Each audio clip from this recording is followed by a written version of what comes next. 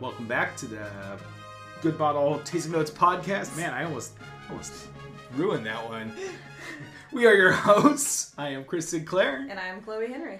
Hey, Chloe. Hi, Chris. What's going on? I'm so excited for this. Me too. Man, first week of my store being open, and Yay! we're getting these tasting notes underway in a real way. We had to really work into each other's schedule to make this one happen, you guys. Yeah, this is great. Should be lucky. Yeah. Feel appreciative of Absolutely. the work that we do for you. Just professionals. All right, Chloe, what are the rules? So the two rules that we always have here. First rule, we are not allowed to say the word smooth when describing said beverage. And the second rule is we are not allowed to place personal judgment or bias or any qualification thereof. Just trying to give you an honest representation of how we're tasting these two items today without, me giving too much of my opinion. Yeah, or me. Yeah. One of us. It's okay. All right, let's get to it. Perfect. So, as almost always, I think maybe as always. As always. The wine today? Yeah, I brought the wine. As always. Oh man, you guys are in for a treat today. Yes, we are. So, the wine I brought today is a very cool wine. That's me trying to not describe it in a way. It's Counoise. Counoise. What is it? What is Counoise? How do you say it? I thought that the S was silent, but I've been saying Counoise. I'm pretty sure it's Counoise. Not Counoise. I mean, say how you want. Counoise. What this wine is it originates from France in the Rhone Valley. Can also be grown in California and Washington. The one we're tasting today is from Central Coast. Paso Robles Groundwork is the winemaker behind this. And it's a blending grape. Usually you find it in Provence-style rosés. It's also one of the varietals that they allow in the Châteauneuf de Pape blend. Beaujolais. See. So let's taste it. Great. We'll smell and then taste. Ooh.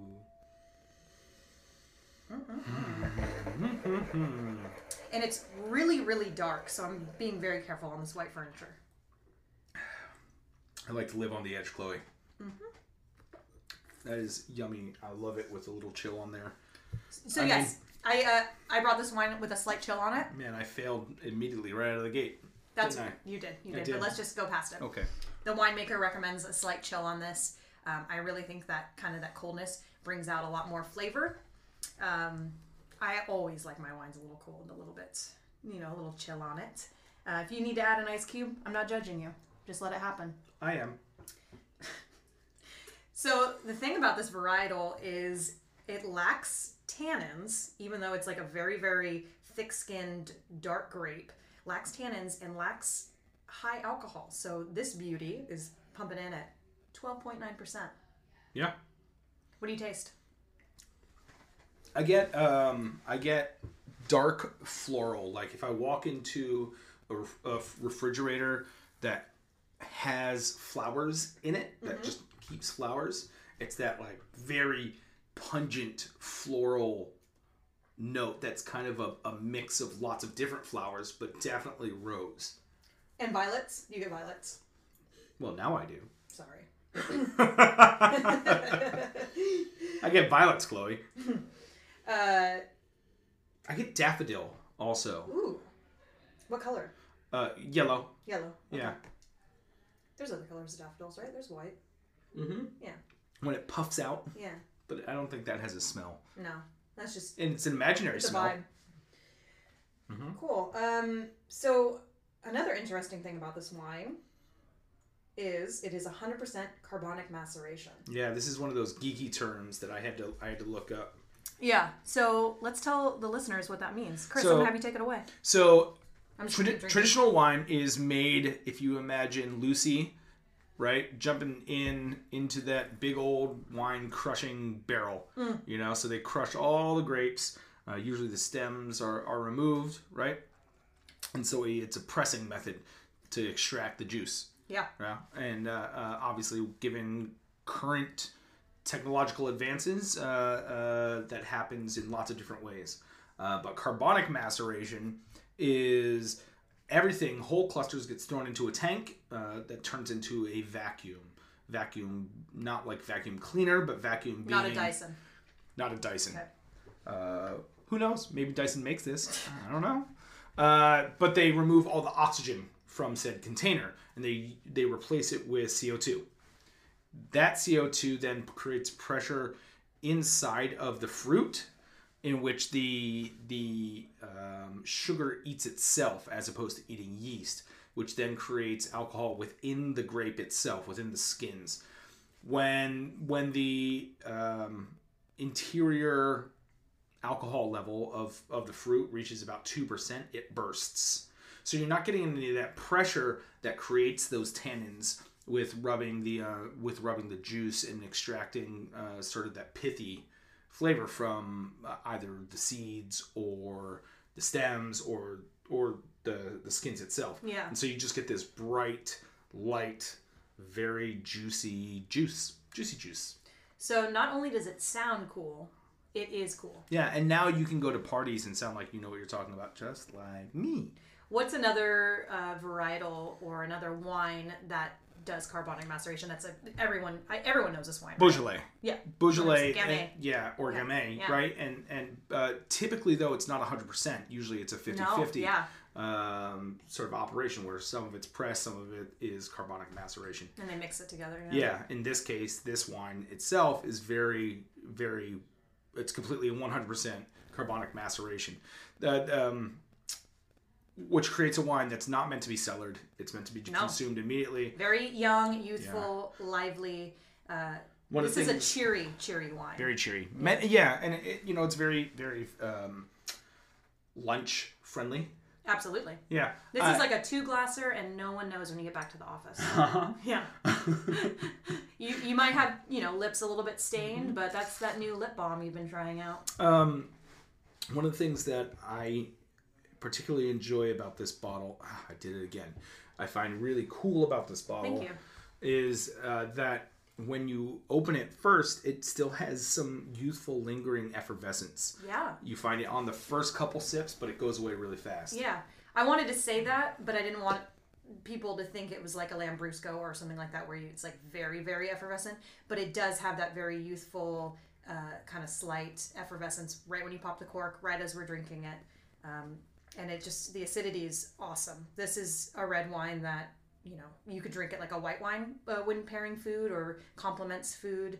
And I'm gonna tell the listeners at home, this bottle is available at the Good Bottle Shop. Dun dun dun. $16.50, which is killer for this wine. This to me, if I like blind tasted this, I would almost. And, I'm no professional, please, let's be real. But if I blind tasted this... You are literally a professional. This is literally your job. No. If I blind tasted this, I might be like, oh, Beaujolais Nouveau, Gamay. The bright cranberry and the acidity and all of that just really, really makes way for this wine to be something more than just $16.50. Yeah, this is very cranberry, which I enjoy. It's very, very... You know what I always get off of this, and I don't know. The acid's definitely there. Like raspberry soda. Yeah. Like think about those like Torani syrups where you pump and you get those raspberry Italian sodas. I love it. Yeah, that's fun. I mean, I love the sodas. I don't love this wine because I'm staying neutral. Obviously. I'm staying neutral on this wine. Mm-hmm. All right. Yeah, let's go to the second one. All right. So the spirit that I have for us today is Forsyth's Worthy Park, single Jamaican rum from a pot still. Vintage 2005. Oof. This is. I was still in high school. Not. Oh my god! Really? Sorry to say that out loud. I feel so old when you say that. Oh my goodness. Old enough to party. Wow, there is a beautiful golden color on this. That is so cool. This is a professional drinker's rum. Well, I'll say that because game on. Because this is not your Bacardi. This is not light. It's not. It's definitely not smooth. This is not clean nor crisp. Okay. This is dirty. This is funky, and this is interesting. All right, well, cheers to that, my friend. Oh, that was loud. That was a really good cheers. That was a great cheers. This glassware is really cool. I like it. What are you getting on the nose? I know you just tasted it too, which Sorry, I just went right into it. Oh, your face is just lovely. It's like you got like bass guitar stank face. That is impressive. Wow, let me smell it again if I can. Yeah, go ahead, please. I like your expert rolling of the spirit in the glass. Yep. The force is strong with you. I have a really fun way to describe this, but I want to hear you describe it first. And when I tend to describe really funky things, and I think for the amateurish taster, it's easy to get lost in your preconceived notions of negative descriptions. You know, oftentimes when we talk about wine, sometimes you'll describe it as cat pee. You're like, oh god, why would I want to drink that? But actually, when you talk about wine, you say cat pee to me. I'm like, dope. Same. Give it to me. Same. Or like barnyard funk. Barnyard funk. I'm like, absolutely, I'll roll around. Yep.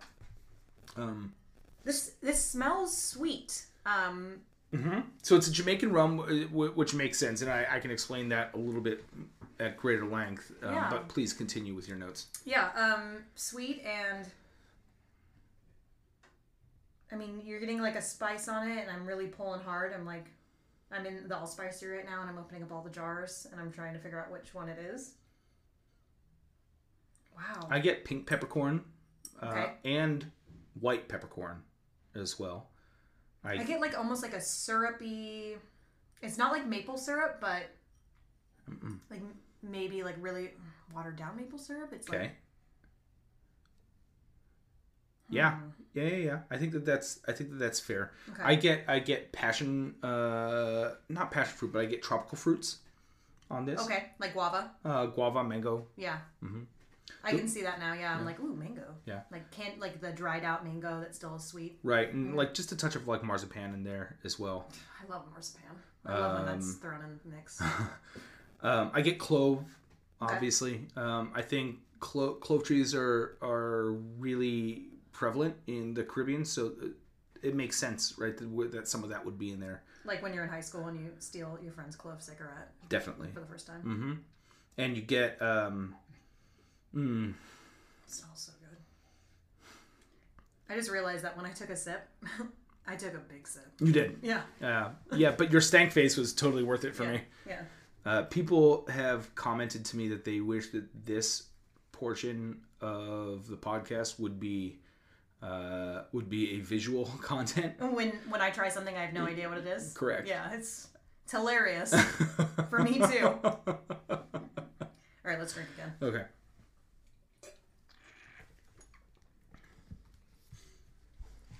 That's great. So the listeners know at home, this is a 57.8 ABV. So it's not screaming hot, but it definitely has some booze on it. Yeah, and it's definitely medium bodied. Like it's like heavy. Like it's still weighing on me. It's very oily. Yeah, and oily. That comes from the copper pot still. Interesting. Definitely. Really? Yeah, because when you're looking at column stills are very efficient in distillation. Pot stills are very inefficient. And you know what I kind of get? So they leave a lot in. I don't think it like is reference to the copper still at all, but I get like kind of brassy notes. Yeah, definitely on like the sides bitter, sides of the mouth. Yeah, and it's on the very finish for sure. Sure. So my notes on this tastes. I grew up on the East Coast, in Northeast, in Jersey, New York. This tastes to me like someone took a backhoe in late fall when the ground was wet and cold but already rotten underneath that top layer, scooped it up, threw it into a tanker, shipped it down to the Caribbean where it thawed out, and someone was sitting over this bunch of leaves and dirt and everything, and they were cutting up mangoes and cutting up tropical fruit. Yeah. I'm hacking with my hands. He's hacking. And then they let that rot in the hot Caribbean sun, and then that became this. Well, it's delicious. That's what I'm saying. Yeah. Yeah, so it's got like that like pumpkin spice, not pumpkin spice, but like that like very spicy fall flavor mixed with Caribbean fruit. Mm-hmm. That Caribbean funk. Yeah. Yeah. Which, when you're talking about Jamaican rums, there's a lot of lore that goes into how they develop that funk. Historically, really, what it is really long fermentation times. Traditionally, because when English-style rums were being made, the English really were trying to extract as much sugar out of the molasses as possible. How long is like a typical fermentation for? I would say for lighter style rums, Spanish style rums, you're looking at, and I'm sure someone's going to correct me, but we're looking at a day to 4 days. Okay. I would say for French style rums and English style rums, English styles are going to be a little bit longer than that. You might even be pushing into a week, and I think French style rums are also in there as well. Sugar is one of those things that as soon as you press it, it wants to start fermenting right away. A lot like fruits, like apples and whatnot. They want to start fermenting right away because they have those natural sugars that react with the yeast in the air. So unless they're in a vacuum and the control is such that the yeast is being added into it, creates that fermentation. But with English style rums, they extract so much of the sugar out of the molasses that they need to then add some sugar back into it on the back end, as well as through the fermentation, just the way it starts to ferment. Because otherwise you're left with sugarless juice, right? Because they just extract so much out of it. Yeah. Which is where rum started, right? Is because it was through sugar creation, and through the sugar trade, that then they realized that this byproduct from creating sugar, it was fermenting, and the slaves were drinking it. And then they said, oh, wait, we can't have them drinking something that we can be making money off of. We can't have them enjoy this. No. This is not meant for them. No. Right. So English-style rums, in that way, were pure extraction, adding a little bit of sugar back into it, which is why you get a little bit of sweetness just on the nose of this. Yeah. Versus like the French-style rums, looking at Martinique, which tend to be very, they're art forms. The French are always looking for the essence, the soul of a thing to perfectly execute what that thing is. Yeah. So French rums are in that way, or in that style. They're looking for that eau de vie, that essence of life that comes from that sugar cane. British are just like, fuck it, we can make more money on this if we just add this back in and let it ferment again. Let's get drunk. Yeah. This is great. I'm really impressed. I've been enjoying selling this to people who like rums and are either they're professional rum drinkers or they're want to become more knowledgeable about rum. This is a great example of that. A drink on your owner. Yeah, I mean, shit, you make a great daiquiri with this, and absolutely. it stands out. The heat holds up against that lime juice, Yeah. It was good. Great. All right, guys. Well, as always, this has been your hosts, Chris Sinclair and Chloe Henry, and on today's episode of Good Bottle Tasting Notes. Good job on saying it again. Thanks. It's the first time they were confused. Really struggling through that one. Anyway, see you guys soon. Bye, Cheers. Chloe.